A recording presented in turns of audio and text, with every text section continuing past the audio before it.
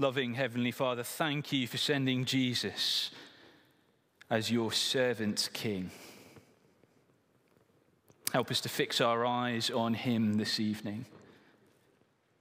Encourage and comfort us where we are weak. Humble us where we are proud.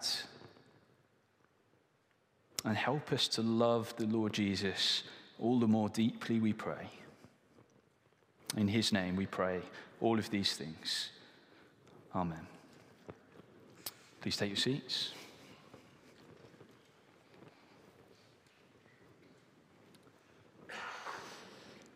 Towards the end of the 20th century, the British monarchy was faced with many a challenge. Scandals, finances, family breakdown, they had it all. But one of their greatest challenges was relevancy and relatability. How could this monarchy stay in touch with a country that increasingly saw them as aloof and unknowable? One of the major factors why Princess Diana was so popular amongst the public in the 80s and 90s was because she was seen as one of the people, not lauding her position of power over others, not unknowable and aloof, but using her position of power to serve and engage in charitable work. We can still see the impact of her legacy on the monarchy today. But whether it's a monarch, a politician, our line manager at work, whether it's a leader we were able to vote in or one we were given, we all long for a humble servant leader who has our best interests at heart. And that's a strange thing to desire, isn't it? Traditionally, at least, a ruler's job is to rule. Their subject's job is to serve. And yet inbuilt into each one of us is this desire for a servant leader. We long for it. We're restless until we find them because it's a desire that stems from being created to know our Creator. It's a desire that finds its satisfaction in the Lord Jesus. Because the scandalous thing is that in the Lord Jesus, a servant leader is exactly what we find. We find the servant king. We find a king who came to serve and not be served. We find the king who gave his all for us. Over the rest of April, in both our morning and evening services, we're going to be spending some time in this short series, The King Who Gave His All for Us. Well, we'll be thinking about how the God that we follow is the King who gave his all for us. And we're going to be also thinking about what our response should be to this King. Rue began our series this morning in Isaiah 53, where he showed us that in the Lord Jesus we have a weak servant king who gloriously died in our place, and that in him we find a king that we can truly marvel at and worship. If you don't usually come to the morning services here at Cornerstone, and you're able to, then please do think about coming for the next 2 weeks in the morning as well as the evening. But if you aren't able to, or you weren't able to be here this morning, you can catch up with all of the sermons online. This evening, we're going to be carrying on lots of the thinking that began this morning as we come to Philippians chapter 2. This series, in many ways, is just an excuse to preach some of the most wonderful passages in the Bible. But as we come to Philippians 2 this evening, we're going to come from a slightly different angle to this morning, as we particularly think about the mindset of Christ, our servant king, and what his mindset means for us as a church family here at Cornerstone. If you've got a Bible with you, please keep it open at Philippians chapter 2, where we're going to begin from verse 1. And we've got 3 points tonight. Our first point is the call.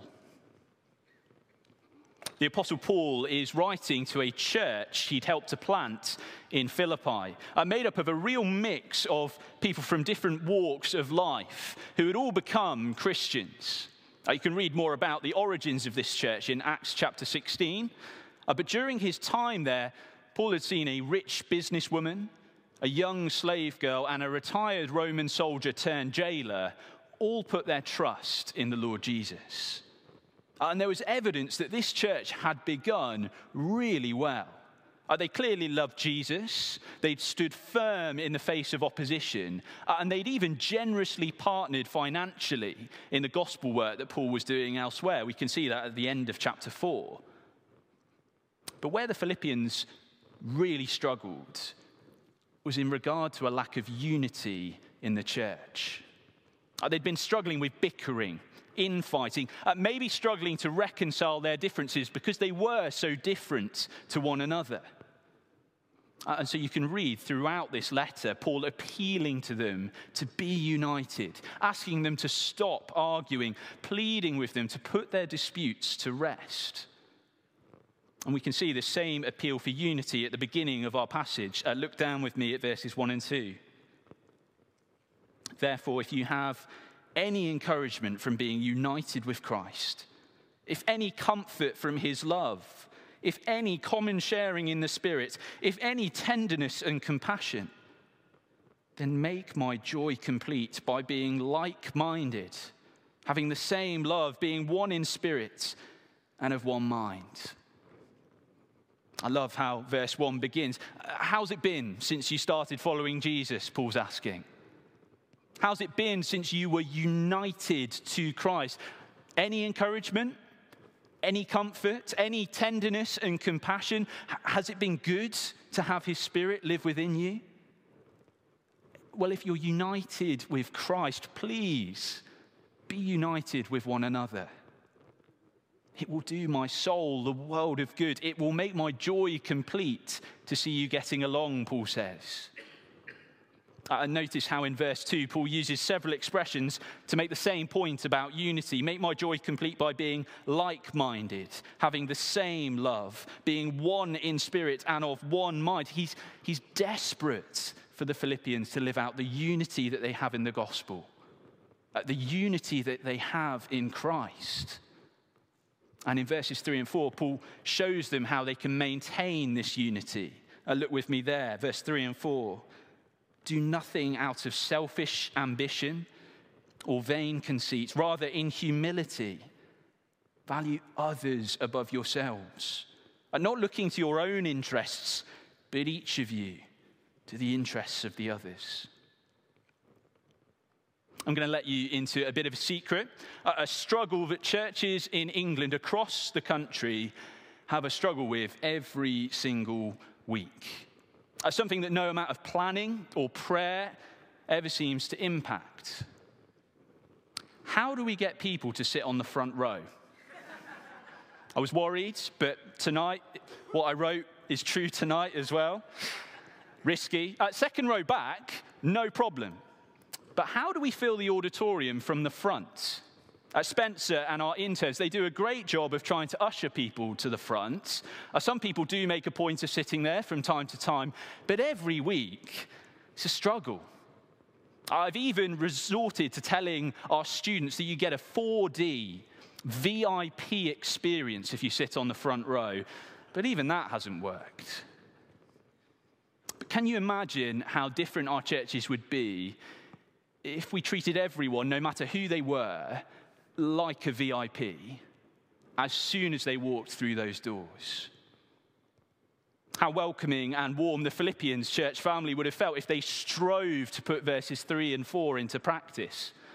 That whether you came in with a high social standing in society or you were the lowest of the low, that whether you were loaded or poor, whether your past was squeaky clean or full of shame, when you came together as a church family, each person was treated as a very important person. Because each person was choosing to humbly value others as more important than themselves. It's when this isn't lived out that church life can be so painful. But if the Philippians were to live this out, it would be incredible. If people in the church had a need, it would be met. If someone in the church was struggling, they would be supported. As each person in the church was looking outwardly to the interests of those around them, they could trust that their own interests wouldn't be neglected because the others in the congregation, in the church family, would be doing the same for them. Each person in the church could flourish and be supported without the need to be self-absorbed or selfish and always looking within. How attractive would that kind of community look to those outside? As they saw a group of very different people radically committed to loving and serving the needs of one another, instead of living for themselves on a Sunday and actually throughout the week. Because church family shouldn't be something that we just do on a Sunday. That unity in diversity, maintained through humility and service of one another, it would at the very least generate a bit of curiosity to those watching on, because it is what people crave. But let's be honest, this is a big call Paul's placed on the Philippians. It's not easy to humbly value those you really love and care about above yourself and look to their needs and interests. So how are the Philippians going to do this when someone that really irritates them walks through the door? Are they just to summon up some more willpower, try really hard not to fall out? When they're tired, weary, they feel like they're the only one pulling their weight in the church, are they just to grit their teeth? Remember, it's the right thing to do and carry on serving whilst growing increasingly bitter. Paul provides a better solution in the next part of our passage. Point 2, the cross. Paul writes in verse 5, in your relationships with one another, have the same mindset as Christ Jesus. A mindset refers to your outlook, the way that you look and understand the world, yourself, those around you. And we do live in a society that loves to talk about mindsets. I used to be a teacher, and I remember one year 7 pupil who had just joined the school educating me about the importance of having a growth mindset rather than a static or fixed mindset. But instead of seeing failure as the limit of my abilities, I should see failure as an opportunity for growth. That instead of seeing challenges as mountains blocking my path, I should see them as opportunities to overcome. It was motivating. Lots of it was very useful. It was so motivating, in fact, that I felt inspired to give them a detention for not doing their work. But what Paul is saying is that if we want to be a church who lives out this call to unity in our diversity, the call that he makes in verse 1-4. If we want to be a church family that stands out for our unity and our humble love for one another, we need to have the same mindset as Christ. The same mindset as the King who gave his all for us. What was his mindset? What is his mindset? Look with me at verses 5-8. In your relationships with one another, have the same mindset as Christ Jesus, who being in very nature God, did not consider equality with God something to be used to his own advantage.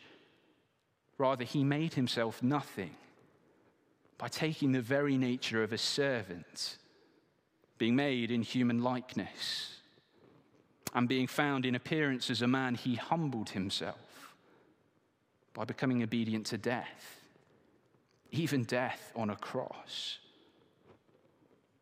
If you want to see a humble and loving mindset, look to Christ.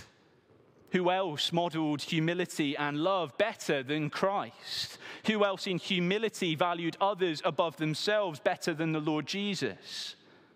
If you want unity with one another, then in your relationships have this same cross-shaped mindset as Jesus, Paul says. He who, being in very nature God, who is the Son of God, who is equal to the Father, who is the only one worthy of praise, but who used all that power, all of his position to serve humbly. Jesus, who did not consider equality with God something to be grasped and held on to, or something to be used to his own advantage. Rather, he made himself nothing by taking on the very nature of a servant, being made in human likeness. Christ left the glory, the majesty of heaven. He took on human flesh. He came to earth, and he came not to be served, but to serve, and to give his life as a ransom for many, dying on the cross. If you want to be a church of unity, of humble love, then it is this cross-shaped mindset of the King who gave his all for us that we need, Paul says. But there's a danger here. We could read verse 5 either as a bit of a beat-up or as some motivational pep talk. We could read verse 5 as, come on, be united, be humble. Remember how Jesus acted. That's how you're to treat those around you. Just try harder. You can do it. Or we could read it as, why can't you be more like Jesus? Or why can't you just stop being rubbish, falling out, bickering? Why can't you just start having his mindset? If we read verse 5 in either of those ways, the danger is that it's not liberating. It's crushing. And I don't think Paul's intention is to crush the Philippians. We can see that just from the tone of our passage. The way the ESV translates verse 5 maybe helps us here. Have this mind amongst yourselves, which is yours in Christ Jesus. Have Christ's mindset, which is already yours if you're in Christ. Paul's not buying into some hollow motivational talk. He's not calling on the Philippians to just try and work harder. No, he's calling them to live out the mindset that they've already been given, gifted in the gospel of Christ. He's not placing another burden on our shoulders or theirs this evening. Instead, he's calling us to joyfully live out who we are in Christ, who Christ has made us to be in the gospel, and to see ourselves, others, the world around us, through the eyes of the King who gave us his all. Paul is saying, if the one who is in very nature God, who is equal to God, has humbly counted you and I as more valuable than himself, by laying down his life for us at the cross. If we are those who have been loved and served and treated in this way by him, that has to affect us. It has to change us. We can't come to the foot of the cross, see Christ dying in our place because he counted us as more valuable than himself, and come away unchanged. John Stott writes this about the cross. Every time we look at the cross, Christ seems to be saying to us, I am here because of you. It is your sin I am bearing, your curse I am suffering, your debt I am paying, your death I am dying.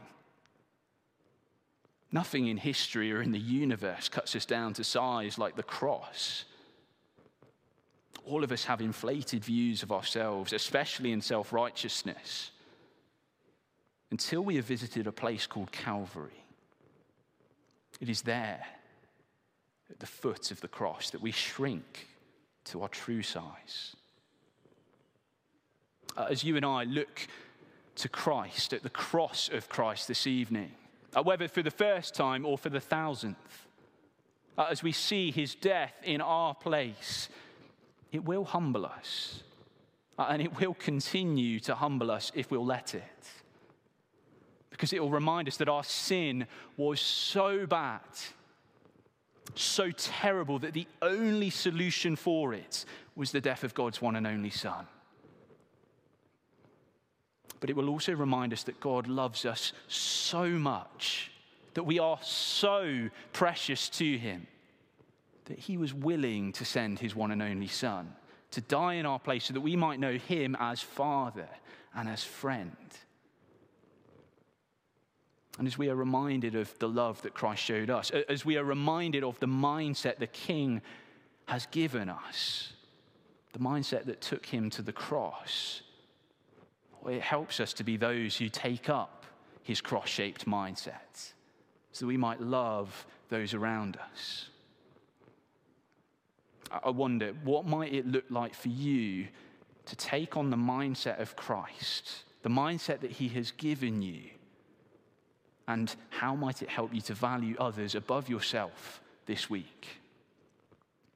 Maybe it starts at home, as you strive to humbly put the needs of those you live with before your own, even when you're tired or moody. Maybe it looks like taking this mindset into your workplace, serving those around you humbly, whether you're at the very bottom of the food chain or whether you're the CEO. But the application that's maybe most in line with our passage is, how are we going to let this cross-shaped mindset that Christ has loved us with and given to us, how are we going to let that impact how we love and serve those in our church family here at Cornerstone? How will we let this mindset fuel the unity and love of verse 1 and 2 that we've been called to? Could it look like deliberately trying to check in with someone? Going out of your way to serve someone in the church, maybe in your Connect group this week. Not in a big flashy way, but in a humble, ordinary way. Or could it look like joining a serving team here at Cornerstone, counting others as more valuable than yourself as you serve them by clicking through some words on a PowerPoint as we sing? Arriving a little bit early so you could welcome people as they come in or set up for tea and coffee. How will you let this cross-shaped mindset that Christ has given you impact you on a Sunday and throughout the week? But actually, as I've been writing this, I'm really conscious that for many in the room, serving others is not a major issue. Actually, perhaps for many of us in this room, taking on a cross-shaped mindset this week, maybe it looks like being willing to let others serve you, to let yourself be counted as weak, like our Savior chose to embrace weakness. Perhaps your tendency is to go it alone as a bit of a lone ranger, or you like to be seen as the one who is strong, who has it all together, and others who need support come to you. Maybe the best way for you to put our passage into practice this week looks like remembering that the Lord Jesus came to serve you and not be served, or to willingly embrace your weakness this week, as Christ did, as you humbly ask for help or prayer, or make yourself a bit more vulnerable than you're comfortable with this week. Finally, point 3, the crown. Christ's humble, servant-hearted mindset that took him to the cross is the mindset that we're called to adopt and live out as a church family. If we want to be those who maintain our unity, and if we want to be effective at holding out the good news of the gospel to those around us. But we need to remember, we have to remember, that what follows the cross, what comes because of the cross, is the crown. Look down with me at verses 9 to 11. Therefore, God exalted him to the highest place and gave him the name that is above every name, that at the name of Jesus, every knee should bow, in heaven and on earth and under the earth, and every tongue acknowledge that Jesus Christ is Lord, to the glory of God the Father. We hate it when leaders just look out for their own interests, when they look out and use their position of power for selfish gain, to cover up scandal or corruption, or when they don't follow through on what was promised, or when they lack integrity. There's just something within each of us that knows that's not what leaders should be like. That's not how it should be. But the glorious thing is that with Christ, we never need to worry about those things. Christ is the leader that we can always trust and rely on. The leader who will never need to make reforms to be relevant or relatable, because he is the perfect leader. It is Christ's humble, obedient, servant-hearted mindset that took him to the cross. His willingness to humble himself to death, even death on a cross, that is the very reason that the Father has exalted him to the highest place. His willingness to lay down his all for us in service is the reason that he is qualified to take up the crown. His choice to have his name despised as he was mocked and killed on the cross is the very reason that his name is the name that is above every other name. When I was at school, I took GCSE economics because I wanted to know how to make a lot of money from investing in stocks and shares. That was the only reason I took it. Sadly, I was more preoccupied with selling chocolate and fizzy drinks in the classroom for a profit rather than learning. And so there was little that I took away, and I barely scraped a passing grade. But the one thing that I do remember was something called the J-curve. The J-curve is a trend line on a graph that shows an initial loss on an investment immediately followed by a dramatic gain. It's called a J-curve because when you look at it on a chart, the pattern that is made kind of looks like a capital J. Paul E. Miller took this concept and wrote a book called The J-curve, arguing that Jesus' trajectory follows the J-curve. All the more memorable because his name begins with a capital J. As we've seen in our passage, he shows that Jesus suffered and died on the cross, but that he then rose and is exalted today. That the cross came before the crown. And it is this same trajectory that you and I are called to follow today.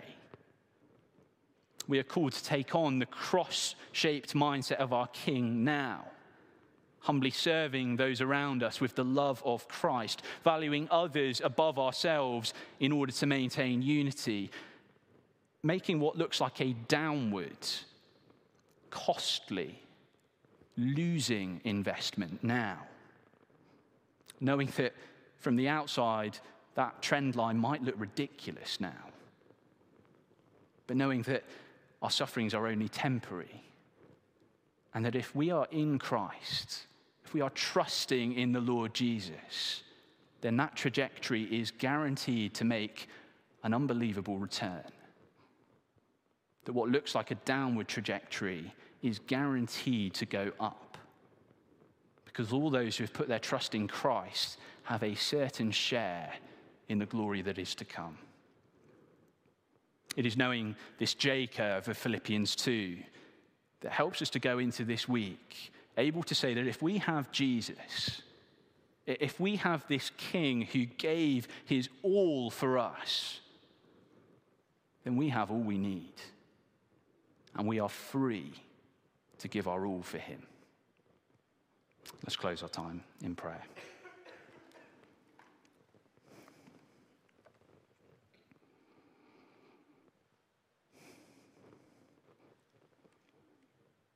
Heavenly Father, thank you that Jesus, the Son of Man, did not come to be served, but to serve. Thank you that he served us in his life, living the life that we could never live. Thank you that he served us in his death, dying in our place for our sin. And thank you that because you rose him from the grave, he serves us still, interceding for us, praying for us, and working in us by his Spirit to make us more like him. Help us to take on his cross-shaped mindset into this week, we pray, knowing that the crown is to come. because Jesus has that crown already. We pray these things in his name. Amen.